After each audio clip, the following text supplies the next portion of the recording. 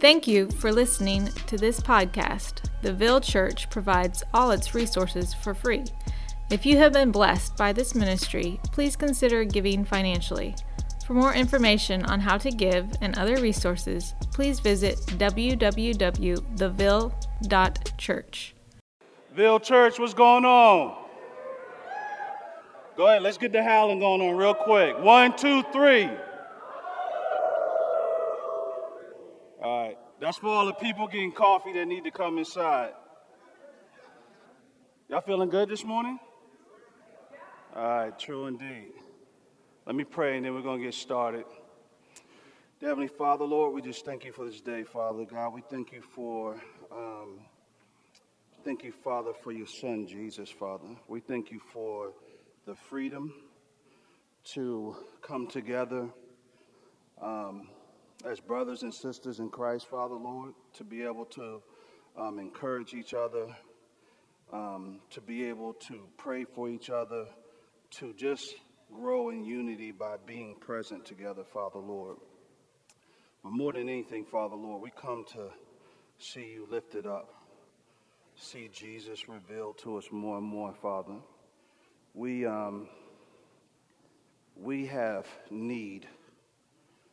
We have need, and the want that we have is a gift from you, Father, Lord. The want that we have to be in your presence, to know more of you, Father, Lord, is a desire you give us, and we count it as a gift. So I pray, Father, Lord, that you continue to nourish that. Pray, Father, Lord, that you would inhabit the words of this sermon this morning, and that you would bring everybody into forgetfulness of the deliverer of the message and focus our hearts on who the message is actually about, Father. So we just praise you. We lift you up. We thank you for our church. We pray for all the churches in the city that are having service this morning, Father, Lord, and that you would be with them, be present with them, that Holy Spirit will continue to woo people and draw them closer to you, and that people will make the decision to eternally be in the family of Christ, Father. In Jesus' name we pray. Amen. Amen. All right. Y'all ready to get into it this morning? So, if you're new here and I don't know you, I'm Pastor Jay, and we're glad to have you here. You ain't got to say nothing. It's all good. All right. So look at me like I'm crazy. It's all good. So, we've been in a sermon series, New Year, New Gear, right? Y'all been enjoying that? Right? And we pretty much, it's been extremely, I don't know what to say. It's just been nourishing for my soul. Like, we did the New Year, New Gear thing. It was kind of play off this concept. Like, everybody's like, yo, it's a brand new year. We about to jump into action. And for us, it was like, New Year, New Gear. Like, let's put the car in gear and actually go into the presence of God. Let's count that as a very big deal this year, right? And then you saw us, we went through Psalms 84, and Psalms 84 talks about just the presence of God, all the beautiful things that happen there, how provision is there, how there's no better place to be but in the goodness of the Lord, and we just work through that stuff, right? And so I'm going to go into more about being in the presence of the Lord, but I'm going to kind of do it from a place that, I don't know, it's going to be, it's a place that none of us want to go to. It's a place that the Spirit of God will drive you to, but none of us want to go to, because it's like turmoil, it's calamities, it's hardships, it's all of these things. Like y'all remember in the Bible when Paul was like, I'm pressed down, I'm distressed, all of this stuff is weighing on me, but I'm still here, right? But like he's living in this place that is, for most of us, is not the American way. It's like, that does not sound like comfort. Then he runs through his list. He's like, I've been shipwrecked, I've been bit by snakes. And then as soon as he said bit by snakes, I was like, I'm out, homie, I'm out. We don't got to even talk no more. Stop your list, whatever. I'm ending my membership. I don't want no parts of this or whatever. But he's in this place, and we're going to be looking inside of our text for today. It's going to be 2 Corinthians 12. And Paul is going to talk about how he's actually content in these places. all this sounds sweet, like just sounds churchy and good, what I'm going to be talking about. But I kind of I'm going to talk your ear off for a minute. This week, I had a situation that is of a racial nature where I got offended by something. And it was like one of those offenses where I didn't really get like straight up angry. I just was kind of overwhelmed. Like it messed with me to the point that I couldn't even like really even work on the sermon. Like you ever get like kind of hurt to where you just kind of, you stare at the wall kind of mode? Like, you know what I'm saying? Like sometimes you be like, I'm about to cut somebody. Or sometimes you just be like, I'm just going to stare at I'm just going to let this paint dry on the wall. Y'all know where I'm coming from? It kind of hit me like that or whatever, right? And then on top of it, you know, we're going into MLK, you know, the holiday or whatever. And so every article and everything that pops up is just kind of jabbing at the pain a little something, right? And so that's where I've been at. And normally when I preach to you, I'm usually in this place where I just, man, you know, I feel all bubbly and like the Lord feels good. And I'm so excited to come share the sermon. But like, honestly, I'm in this place today where like, you're going to see me working through the text, and I'm actually trying to find Jesus myself. Y'all get where I'm coming from? I just want to keep it real with you. I can't come and just be like, oh, let's just turn it on and act all happy and everything. Like, my soul is a little bit heavy this morning, but we brothers and sisters in Christ, so we're allowed to be with each other when we're like this. Y'all with me? Okay, amen. So we're going to work through it. So I'm going to read something to you. I hope there's going to be the power of God if all this makes sense, because my heart and soul been all over the place. Every year, we usually read the letter from Birmingham jail. How many of y'all have read that letter before? Like the whole thing? All right. So Martin Luther King's letter, he was sitting in jail for protesting, peacefully protesting. But that letter is a response to 8 ministers. Did anybody know that? Who knew that? Raise your hand. So it's a response to 8 ministers, right, that wrote a letter to him. And so I'm gonna just read you. It's gonna be a little bit. We're about to have story time a little bit. Make sure your neighbor don't fall asleep, but I'm gonna read to you a little bit. So they sent them 2 letters. They wrote 2 letters about him, coming to Alabama, whatever, right? And one was called An Appeal for Law and Order and Common Sense. That was one of them. And on both of them, the points that I'm going to read to you, these were kind of their main tenets of their letter.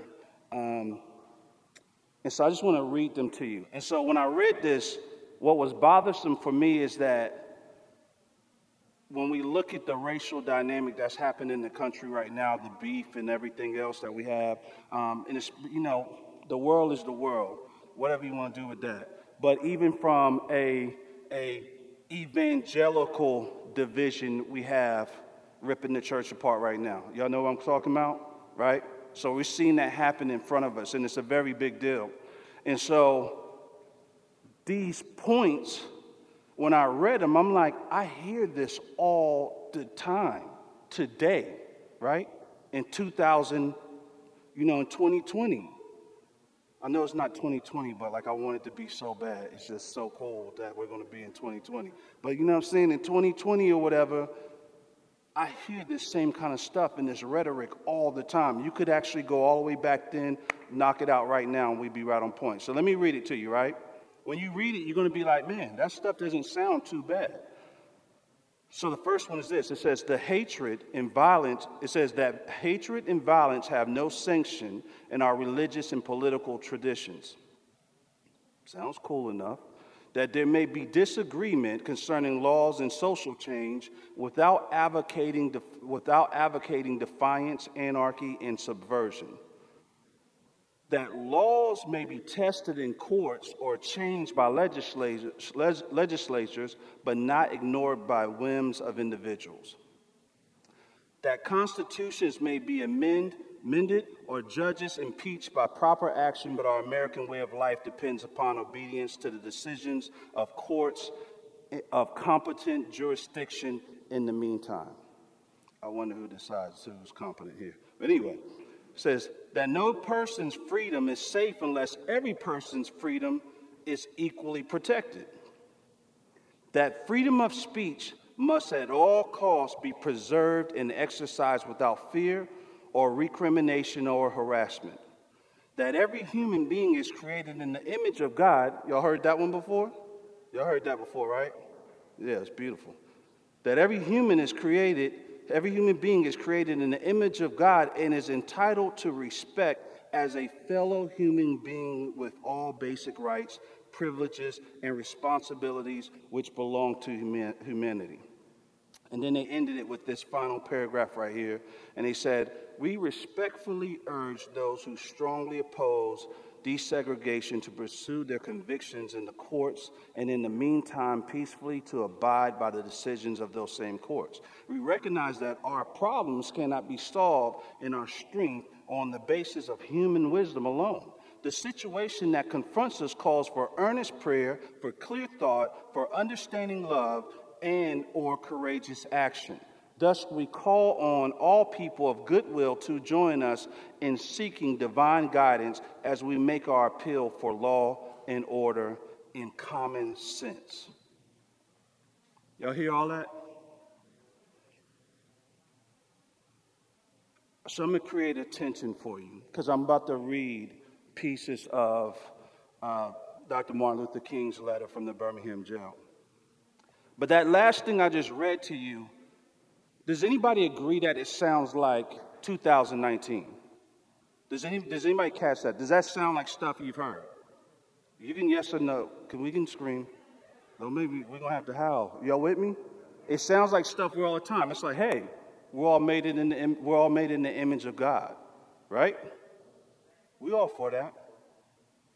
We need to abide by the law, right? All these things sound so sensible, but now we're about to listen to Martin Luther King's letter, and he's actually pushing towards against that narrative that Jay just gave. So I'm like, it sounds sensible, but I just want to work in the tension here of like, who's crazy here in this whole situation, right? So I'm going to read this to you. I'm jumping around through his letter. It's quite a bit, but it's good writing. You'll enjoy it. It says, my dear fellow clergymen, while confined here in the Birmingham City Jail, I came across your recent statement calling my present activities unwise and untimely. Seldom do I pause to answer criticism of my work and ideas. If I sought to answer all criticisms that crossed my desk, my secretaries would have little time for anything other than such correspondence in the course of the day, and I would have no time for constructive work. But listen to this statement. He's sitting in a jail cell. His house has been blown up, right? Like literally with a bomb. He's been punched in his face when he tries to go vote. He's been spit on repeatedly, right? Before I just read this statement to you, I need this so bad. And the reason I need it so bad is because when I get perplexed in my anger and hatred concerning racism, there's like either one side you go to, right? You either fly over here and you're mad backwards, or you're over here, or whatever the case may be. But like Martin Luther King, somehow in the midst of that kind of calamity, persecution, manages to assume righteousness of his opponents, right? So I want you to catch that. This is a very, very big deal. He says, but since I feel that you are men of genuine goodwill, I wouldn't have told him that, and that your criticisms are sincerely set forth, I want to try to answer your statement in what I hope will be patient and reasonable terms. There was a time when the church was very powerful. In the time when the early Christians rejoiced at being deemed worthy to suffer for what they believed. In those days, church was not merely a thermometer for that thermometer that recorded the ideas and principles of popular opinion. It was a thermostat that transformed the mores of society. Whenever the early Christians entered a town, the people in power became disturbed and immediately sought to convict the Christians for being disturbers of the peace and outside agitators. But the Christians pressed on in the conviction that they were a colony of heaven, called to obey God rather than man. Small in number, they were big in commitment. They were too God-intoxicated to be astronomically intimidated. By their effort and example, they brought an end to such ancient evils as infanticide and gladiatorial contests. Things are different now.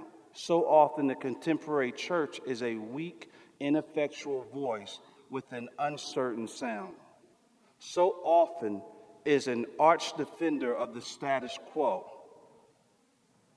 Far from being disturbed by the presence of the church, the power structure of the average community is consoled by the church's silent and often even vocal sanction of things as they are.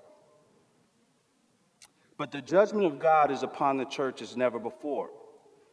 If today's church does not recapture the sacrificial spirit of the early church, it will lose its authenticity, forfeit the loyalty of millions, and be dismissed, it's prophetic, listen to this, and be dismissed as an irrelevant social club with no meaning for the 20th century. Every day I meet young people whose disappointment with the church has turned into outright disgust. Sounds like 2019, right? Perhaps I have once again been too optimistic. Is organized religion too extricably bound to the status quo to save our nation and the world? Perhaps I must turn my faith to the inner spiritual church, the church within the church, as the true ecclesia and the hope of the world. But again, I am thankful to God that some noble souls from the ranks of organized religion have broken loose from the paralyzing chains of conformity and joined us as active partners in the struggle for freedom. They have left their secure congregations and walked the streets of Albany, Georgia with us. They have gone down the highways of the South on torturous rides for freedom. Remember when he says torturous rides, if any of y'all don't know, the Freedom Riders, they locked them inside of a bus and set the bus on fire and hunted them down through the woods like dogs. So I don't want you to dismiss these words as being light. He says, yes, they have gone to jail with us. Some have been dismissed from their churches, have lost support of their bishops and fellow ministers, but they have acted in the faith that right defeated is stronger than evil triumph. Their witness has been the spiritual salt that has preserved the true meaning of the gospel in these troubled times. They have carved a tunnel of hope through the dark mountain of disappointment. I hope the church as a whole will meet the challenge of this decisive hour. This is the last paragraph I'm going to read to you out of there. It says, I have tried to stand between these two forces, saying that we need emulate neither the do-nothingism or the complacent, nor the hatred and despair of black nationalists. This is Martin Luther King, a black man, making a statement in the racist South, right? I need us to know this because we have a lot of great, brilliant theologians today that love to attack Martin Luther King, right? But they get completely lost in this thing and fall on the wrong side of this. But here you have a black man who's getting physically abused, family tortured, and he is actually saying, we don't fall with the black nationalists neither, and we don't fall with the white American perspective, but there's actually a higher calling for us as believers. Are y'all awake? All right. That's a big deal. He says, of the complacent nor the hatred and despair of the black nationalists, for there is more love in nonviolent protest. I'm grateful to God through the influence of the Negro Church, the way of nonviolence became an integral part of our struggle. If this philosophy had not emerged, by now, many streets of the South would, I am convinced, be flowing with blood. And I am further convinced that if our white brothers dismiss as rabble-rousers and outside agitators those of us who employ nonviolent direct action, and if they refuse to support our nonviolent efforts, millions of Negroes will, out of frustration and despair, seek solace and security in black nationalist ideologies, a development that would inevitably lead to a frightening racial nightmare. That's all. Who understands how prophetic this letter is? Raise your hand. Please say something. Like this is, he hit it on the head. It's exactly where we are at right now in the church, right? Many of African American youth have an extreme disgust for the church. And what's always waiting out the door is black nationalist ideologies, scooping us up by the numbers. And so Martin Luther King, what was said about him, and y'all bear with me, we're going to talk about Jesus. We're going to talk about Jesus, don't worry. This isn't Martin Luther King Day. We're talking about Jesus. But his life points us there, so we got to do this first. What was said about him is that his work was an effort. The way he looked at it was he was trying to save the soul of America. So back then, he's looking forward and he's trying to save us from where we're actually at right now. He made some headway, but a lot of the hard-hearted people had just conformed into something else. You understand where I'm coming from? So like this isn't in the past. We still deal with this today. And so this thing where you have a sector of the church going, we're for God. We want to love people really well. Everybody deserves dignity. And we want to honor that dignity because we're all made in shut up. All right? That's not God's heart. There's this thing where you can actually be saying something that is actually right, but be a million miles from the truth. And that's what I'm going to dig into the scripture. That's what we're going to go into. Like, we have to figure this out. Like, where do we stand? Because everybody says that thing, and then other people are saying this thing where it's like, no, let's throw a middle finger to them over there or whatever because they're hateful, and then we're just ripping the church apart. So this is a text I wouldn't think we would land on, but we're going to land on it, right? Because we have a calling, and I believe this calling to declare the gospel for believers, right? If you're a believer, you know that you're called to actually make disciples and proclaim the gospel. Can you put your hands in the air for like you don't care for that real quick? I just want to make sure we're in the same place. The Bible says we're called to actually bear fruit, right? So it means we need to be wise about what that fruit actually is, right? You go with a farmer, you look at the apple, if he sees a worm coming out of that joint, he's going to be like, you might not want to eat that one because he's careful about the fruit that he bears, right? So we've got into this nonchalant American church thing or whatever, and people are able to get comfortable in it and turn their back from the fact that it may be crushing their other Christian brother like royally, effectively, and they could be perpetuating everything that's crushing their neighbor but be lost in evangelical play church world. Y'all with me? All right, I'm going to stop ranting. We're going to get in the Bible. Let's go. All right. 2 Corinthians 12. Start with verse 1. It says, I must go on boasting. This is Paul talking. He says, I must go on boasting, though there is nothing to be gained by it. I will go on to visions and revelations of the Lord. I know a man in Christ who 14 years ago was caught up in the third heaven. Whether in the body or out of the body, I do not know. God knows. And I know that this man was caught up in paradise. Whether in the body or out of the body, I do not know. God knows. And he heard things that cannot be told, which man may not utter. On behalf of this man, I will boast, but on my own behalf, I will not boast, except of my weakness. Verse 6 is where we're going to jump into this text. He says, though if I should wish to boast, I would not be a fool, for I would be speaking the truth. But I refrain from it so that no one may think more of me than he sees in me or hears from me.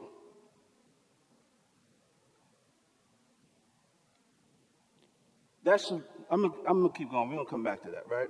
And in verse 7, he says this. He says, so to keep me from becoming conceited because of the surpassing greatness of the revelations, a thorn was given me in the flesh, a messenger of Satan to harass me, to keep me from becoming conceited. So he actually uses the word in this text. He uses conceited 2 times, right? Let me give you a working definition on the word conceited. An excessively favorable opinion of one's own ability, importance, wit, etc.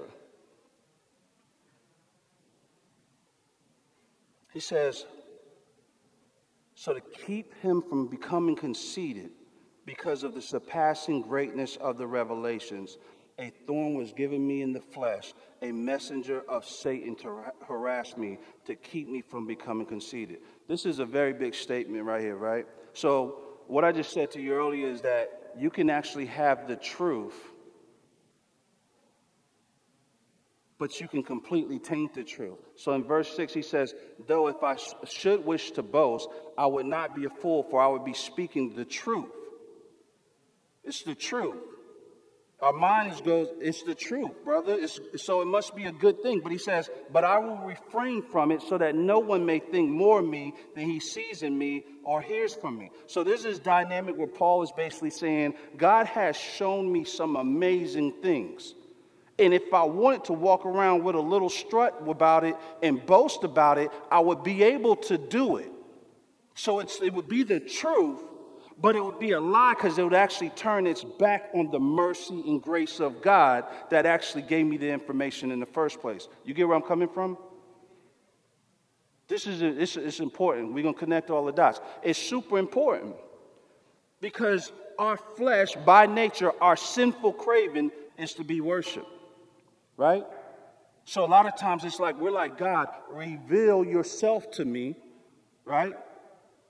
But God is, being loving, he doesn't lay everything on us. Because this thing can happen where you actually see too much of God and get a little too cute, too big for your britches. Y'all understand where I'm coming from? Y'all get where I'm coming from? So that's what Paul is saying. He's like, bro, I done seen some things, and I know some things, and they're true. But I'm very careful to try to turn this glory towards me, right? And so God, in his magnificence, gives Paul a thorn in the flesh. He literally says a messenger from Satan. And a lot of people debate what that might be. They were like, it may be a struggle, it may be a physical condition or whatever. There's so much commentary on it. I'm not going to stick it to anything. But I'll tell you this right here. Paul has something that breaks him before the Lord that makes him not feel so cute. Any of y'all got something that you deal with? It could be a sin struggle. It could be a physical condition that, like, you want to run and you want to be all that, but it's like, I'm broken, and I know I'm broken. Anybody deal with anything like that? I do. I'm sinful enough to want to run fast and build it super, super quick and have everybody be like, God, that's amazing what you built. But it's like, God, he didn't give me a limp. He didn't give me a thorn in my side. He done made it where it's like, nah, it's not going to be about you. And it's actually his mercy and grace that does that. You understand? Y'all feel that? And he uses this word conceited. This word conceited. I think that I've read this scripture a million times and I've flown past it so many times, right? It's like you read it, conceited is one of those words like, oh, they kind of got like a little attitude thing or whatever, but it's actually at war with the idea of mercy and grace. Conceited is actually a thing that comes out of the pit of hell, right? If we're going to be honest about it. It's one of those things, like, it's a great word for what we're talking about when we're talking about what we saw with Martin Luther King with the clergy. Because there's this thing there where it's like, there's this thing where Martin Luther King is like, he's looking at them and he's like, my brothers, I think that you actually are well intended. But he's basically saying, but you're trampling over me with this belief that you're capable to understand the matters that we're discussing, right? So for me, it often looks like this right here. For me, it'll look like I'll show up at a conversation with other preachers or whatever of all different type of races, right? And then I'll have somebody who actually has no friends of color at all, and they're actually about to lead the meeting. We would normally call, like if I show up to tell LeBron how to play basketball, even though I'm a little nice. You know what I'm saying? What? I'm a little nice. I could do a little something, but you'd be like, yo, Jay, shut up, sit in the corner, right? You either have to go with shut up and sit in the corner, or you have to be like, my brother, yo, you're very arrogant. You're very arrogant. You have to be extremely arrogant. You have to be extremely conceited to step into a conversation and try to lead something you don't know. Either that's the case, or you don't care about the people that are sitting around you. Do you get where I'm coming from? We have to talk about it like this, because it's like, how in the world are these two people from the same camp? Right? From the same camp. And one, and with all of this sweet, beautiful churchy talk, is perpetuating the pain that another one is actually living in and trying to fight out of. There's an elephant in the middle. It's an elephant in the room, right? We have to deal with that. There is something that is a disconnect. If we're saying we love in the same exact Jesus, and we are somehow perpetuating the pain of the other, what are we dealing with? But Paul hits it right here. One of them is this conceitedness. And I say that because you look at MLK, and they're in the midst of the struggle. The other brothers is like, they don't want the struggle. And so they're playing this middle ground and making everything vague, and we'll go with the courts or whatever, because that's the Christian thing to do. And in the middle of it, they're hijacking what good Christianity is also. They're like, we are going to take what good Christianity is, and we're going to define it, and then we're going to denounce all of y'all who are actually in the struggle and feeling oppression, and turn our back on you. Do y'all get where I'm coming from? The tenets that they release are very much similar to what John MacArthur just released. I don't know if you know about that. But if you follow John MacArthur, he just wrote a letter to all of the pastors and everybody else who are down with social justice movements. And then he goes, this is what it is, and this is what the Bible says it should be, and I want all you pastors to sign it. And anybody who's on the wrong side of this are sinful. It's the same thing these guys did.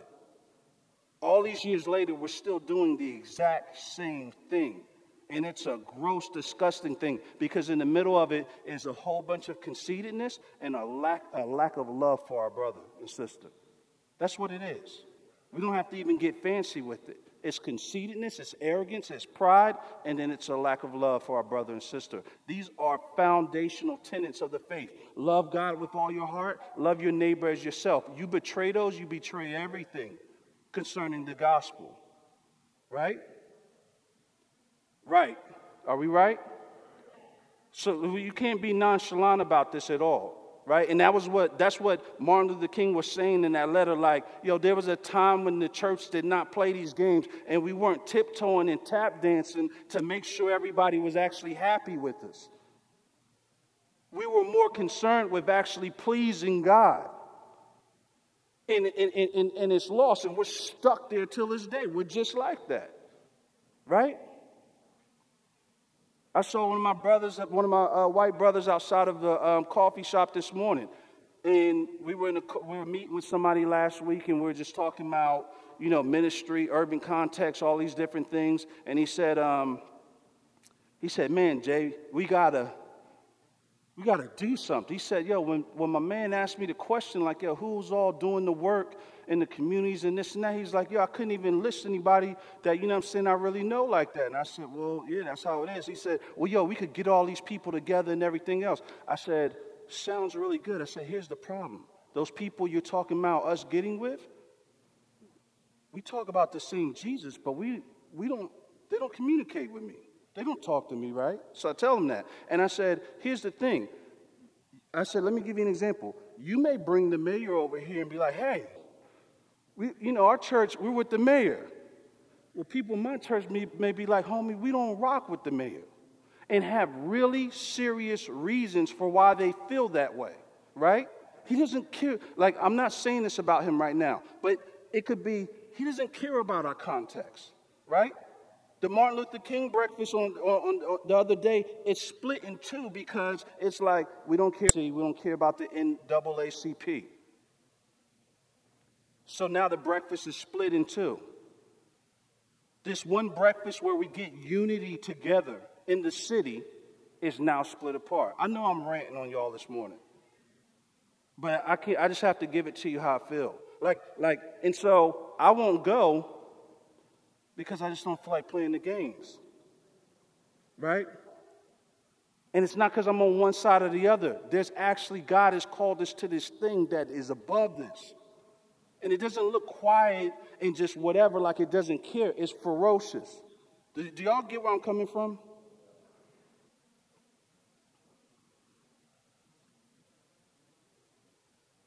Let me keep going if I bust a fuse up in here. All right. Y'all with me? All right. Let me keep going. Got to turn Malcolm X on y'all up in here real quick. Go for it. All right. Let me jump back in verse 9. Sorry, I'm going to go verse 7.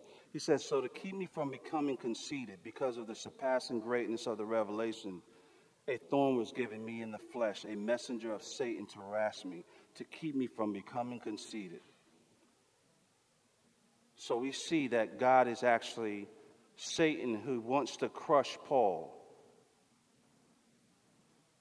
He wants to crush him, but God is playing him to produce his glory out of Paul.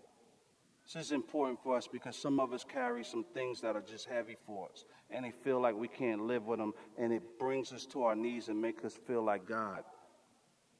It just puts us in this place where we're like, God, I can't go forward unless you show up. And we think that's a horrible place to be, but it's actually a sweet spot because it's bringing us close to God. You get where I'm coming from?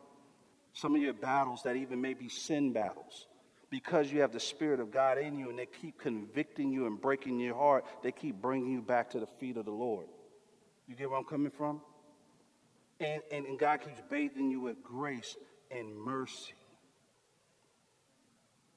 Grace and mercy is the litmus test for what is actually right. Let me make this statement for you real quick. When we talk about this weird thing that's happening with evangelicals in the church and everything today, if you want to figure out what is truth in the middle of it, follow the breadcrumbs to mercy and grace. You understand where I'm coming from? Follow the breadcrumbs to mercy and grace. Because here's the thing. When you observe the calling of the people of God, and when we look at Jesus Christ, who comes as a Savior to the wretched, filthy, and the guilty. Conversations like, well, they're foolish. They did it to themselves. They don't stand up anymore. You can't say you're like Jesus and roll with that one. Y'all with me?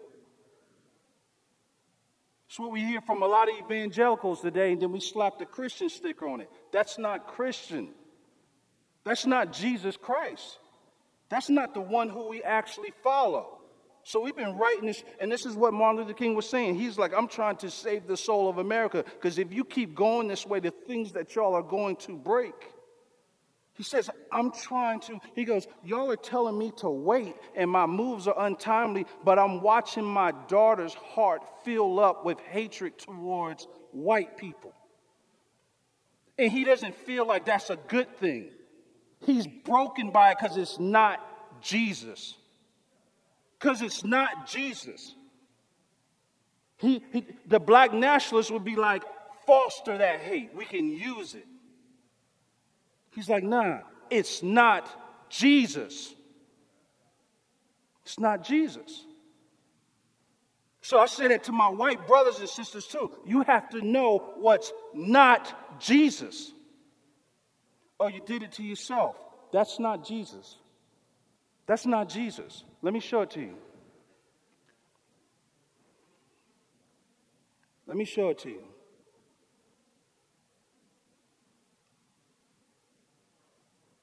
It's not Jesus because it's conceited and it's self-sufficient. But in verse 9, he says this. He says, but he said to me, my grace is sufficient for you, for my power is made perfect in weakness. Therefore, I will boast all the more gladly of my weaknesses, so that the power of Christ may rest upon me. Right? We love putting stuff like this on Hallmark cards. Hallmark needs to give me a royalty check or something. I always talk about it. He says, my grace is sufficient, right? He says, Paul, my grace is sufficient. He says, Paul, I know you got that thorn in your side, and I know it feels like it's torturing you, but my grace is actually sufficient. And the reason it's sufficient is because God is actually writing his own story, not ours. This is where our conceitedness starts having a tug of war, because we like, yo, God, I want to kill it this way. I want to do it like this way. God, I want it to move fast and be like this right here. How many people know that God don't really be caring about your plans like that? He don't really be caring. He's doing his own thing, right? He's doing his own thing. He's actually using you to actually bring forth his glory or whatever. And you can make him drag you. You can fall all the way in, right? So he tells Paul, he's like, yo, you may hate that, but it's by design. I'm making a masterpiece with your life. And that thorn is a part of it. You get where I'm coming from? That thorn is a part of it. It's kind of like if you're trying to go to prom. Who went to prom up in here? My prom was whack. Anyway, I went to prom. But you know, when it comes to prom time, it's like you want to get that car. You want to roll up on everybody real mean. You know what I'm saying? Especially if you had like some bullies in school or whatever. You like, yo, Pops, let me get the Mustang. Let me get I'm thinking back in Vanilla Ice days. So I'm like, let's get the 5.0. You know what I'm saying? Stop. Collaborate. And, I'm trying to roll up on them. You get where I'm coming from? I'm trying to do this thing or whatever. I want the 5.0. But it's like your parents are like, nah, we ain't going to do that. I got the Tercel outside. It's gassed up. The oil just got changed. I got the covers on the seats. Y'all laughing, but that was my first car for real. But it's like I got the Tercel outside, and it's ready to ride. And you like, that's cool. I'm glad. I need that 5.0 though. Because you got a way you ready to do this thing. But they're like, no, the Tercel is sufficient. That's what they're saying. You get where I'm coming from? So that's this thing right here. We read this stuff, but we assume that we're so good in the middle of it. So we're like, my grace is so beautiful. His grace is sufficient. Man, you got to be broken down to understand this thing right here. You got to be broke, busted, and disgusted to actually appreciate this thing right here. It says, therefore I will boast all the more gladly of my weaknesses, so that the power of Christ may rest upon me. And then listen to this right here. In verse 10 he says, for the sake of Christ, then I am content with weaknesses, insults, hardships, persecutions, and calamities. For when I am weak, then I am strong. This is what I was talking about when I was telling you. When you go in the presence of God, there's some places the presence of God will take you that you won't want no parts of. You won't want no parts of it, right? Content for the sake of Christ. You got to be on Christ's time to be thinking about for the sake of Christ, right? If you are actually using for the sake of Christ as your filter, that's a beautiful, beautiful thing. But everybody uses that, right? Everybody uses that and plays that game.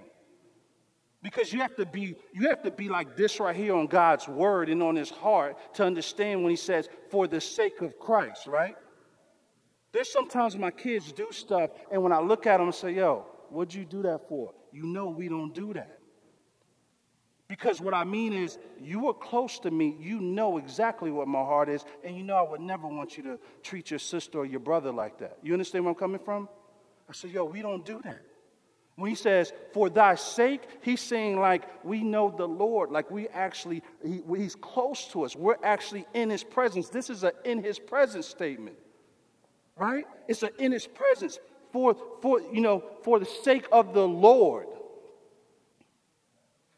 I am content because what I want to do, Lord, is please you. But not only that, because that puts the righteousness on us. It's saying, I trust you, right? I trust you. So he says, for I am content with weaknesses. This is not the American way. It's not the American way. Who likes to appear weak? I don't.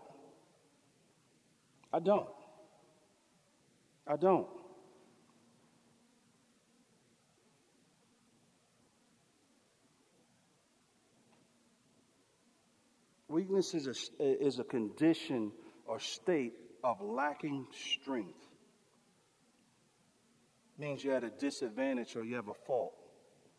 Nobody wants to be weak. But here Paul is saying, I'm actually content for the sake of Christ. That actually, he's made peace with that space. He's like, Lord, you don't actually have to drag me in it. Whether I base or whether I bound, I know that you're actually with me. Like the presence of God is here wherever I'm at. It doesn't have to look cute. Like there is literally people, right? You don't know what I'm talking about when I say this, because it's a cultural thing where we start walking around and defining things that we think are beautiful, and then we go, oh, it's in the spirit of excellence. It's in the spirit of excellence. And we actually attribute this godliness to this thing, but we're like walking around magic wanding what's actually excellent.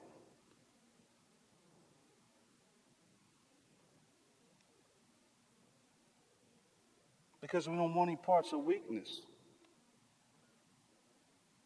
It doesn't mean God's present because it's easy. It doesn't mean God's present because it's pretty. It doesn't mean God is present because it's comfortable. God knows how. Look, anybody who labors and hard for the Lord or has, whatever they do, whatever, people, listen, God knows how to party. When it's party time, it's party time. When it's rest time, it's rest time. And he does an amazing job at me and my wife fell into this, Airbnb, somebody bought it. He does amazing things like that. But that is not God. That is not my filter. The filter doesn't start at me defining context. It starts at for the sake, right? For his sake. And that means that he's actually the author and finisher of our faith, so he gets to write it however he wants to. And I believe that he's with me wherever he takes me. Are y'all with me? Are y'all tracking with me? This is important because this is where we left the train tracks at. This is what he's saying in that letter from Birmingham jail. He's talking about how we left our first love. And we got into some other weird stuff, right? Talks about weakness. Talks about an insult, right? Being abused by people's remarks. Because that will happen. It will happen. When you don't dance for everybody and do what they want to, and you're not their cup of tea no more, they're going to lay it to you. Hardship, severe suffering, right? Nobody wants any of that. But sometimes it's part of the story. It's the way God gets his glory. But if this is for the sake of Christ, then so be it. And if it's not the way we're going to move, then we're going to actually say that we're for Christ, but actually start rewriting another story, which is what we've seen happen. And persecution, of course, will come, and calamities will come.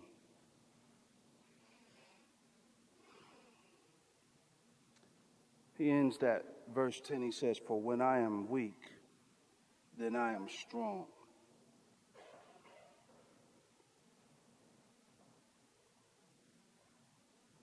He's exchanged self-confidence for Jesus' confidence.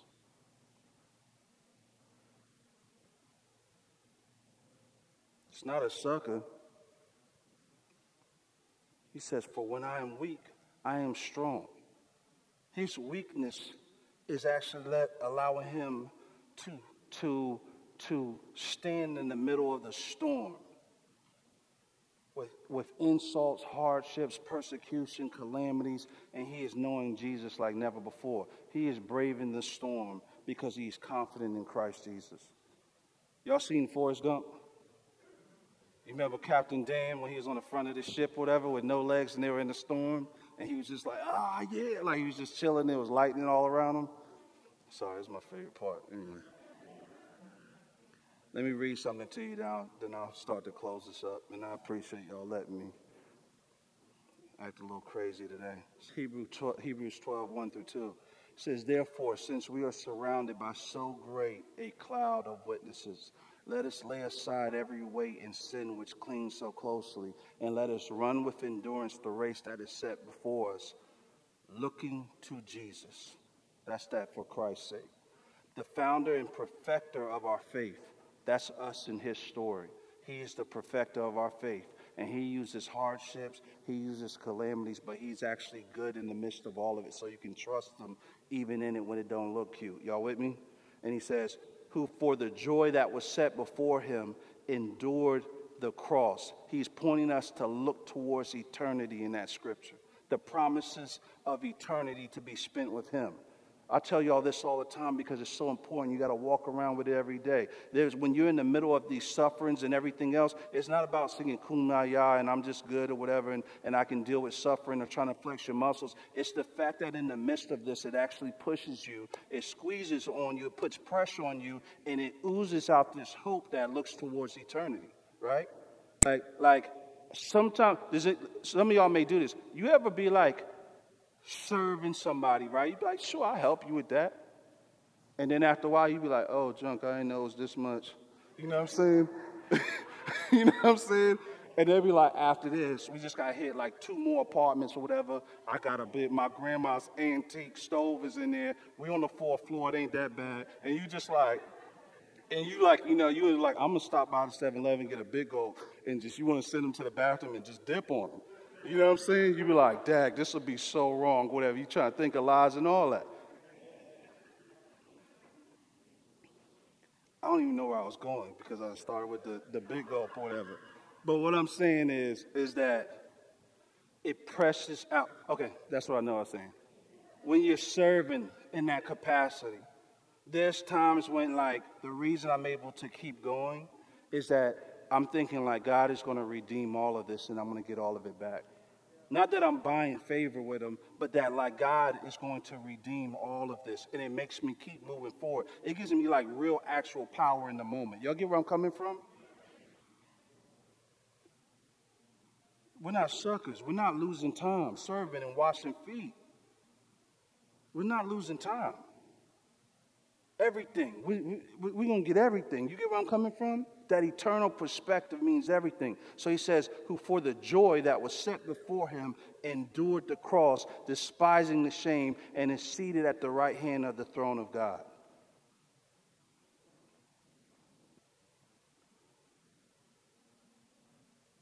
I guess, church, just to bring this to a head is that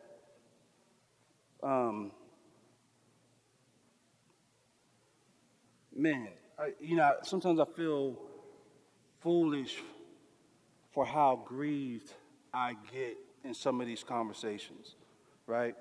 And when I see the division that's happening in the church, and it seems like just a conversation for people. Because I feel like, man, I don't know if people really understand what we're losing in the middle of this playing these games, right? Playing these fake church games sometimes. Like, there is something of tremendous value being lost. And the reason, like, I love looking back at Martin Luther King's writings because he's dead in the middle of that story like that.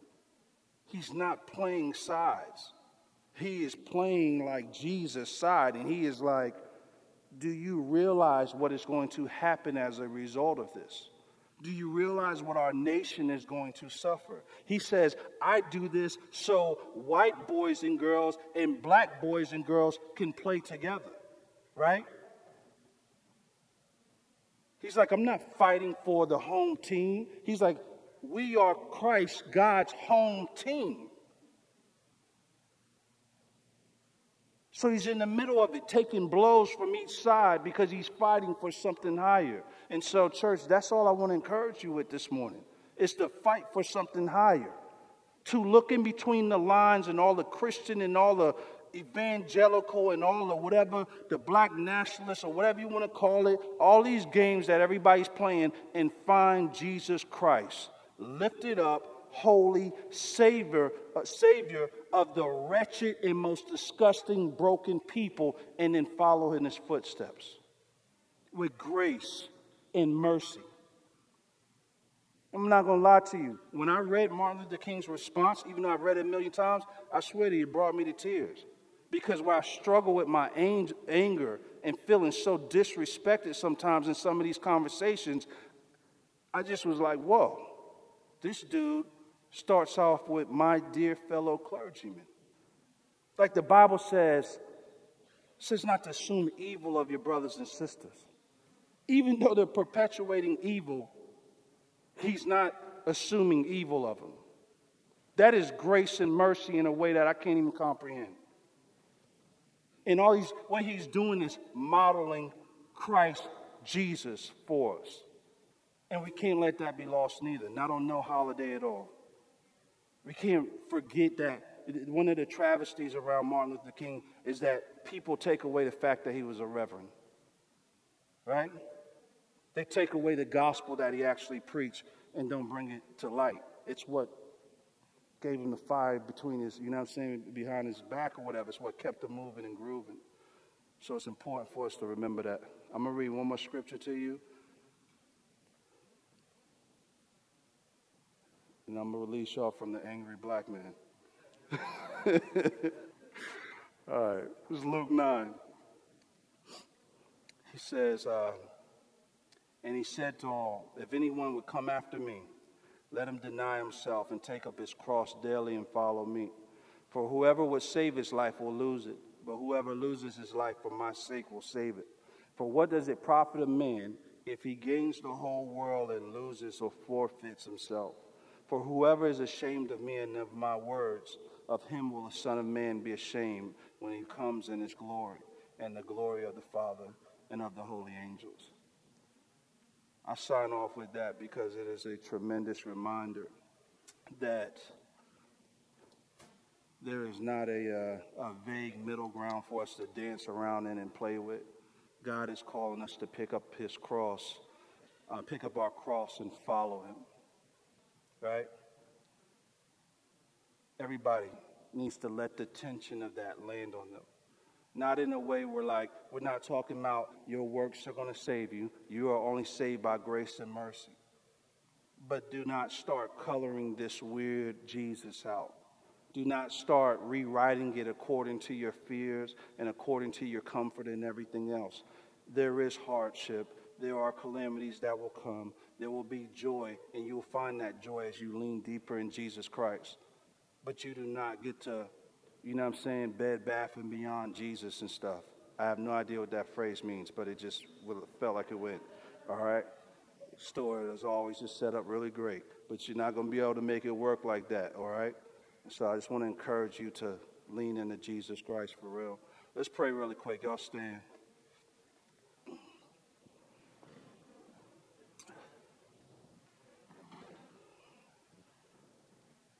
Thank you, Jesus. Dear Heavenly Father, Lord, we just praise you.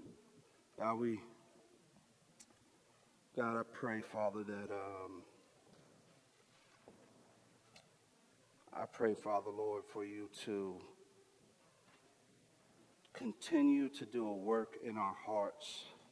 God, we don't want to play church. It's not because we're above playing church, but Father, we need you really, really bad.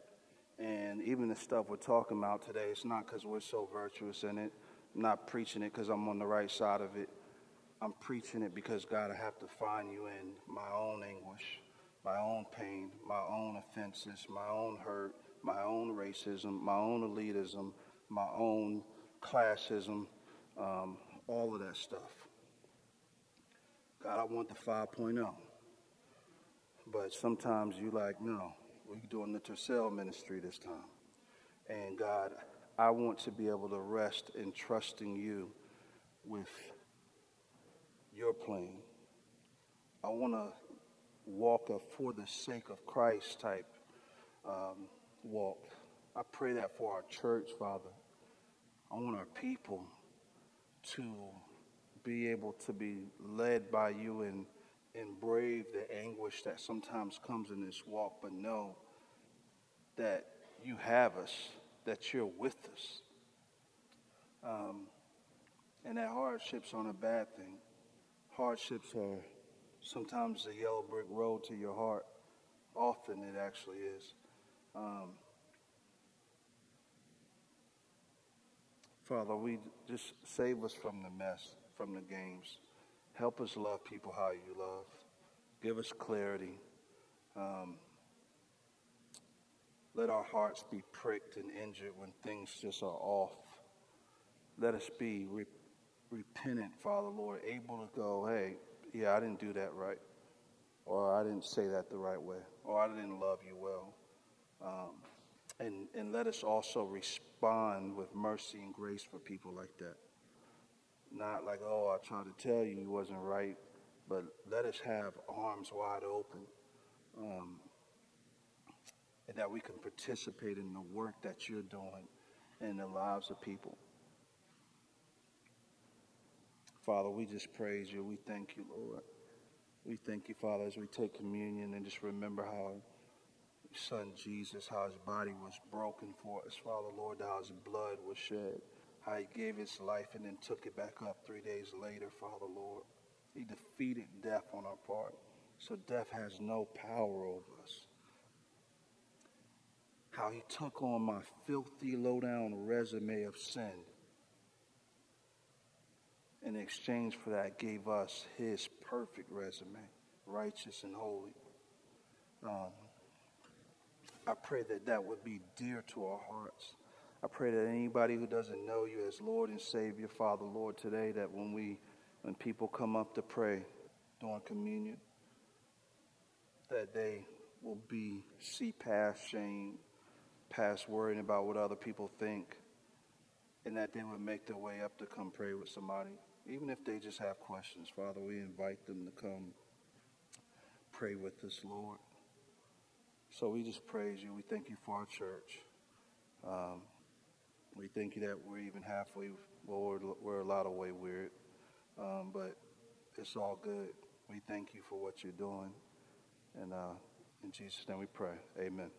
Amen.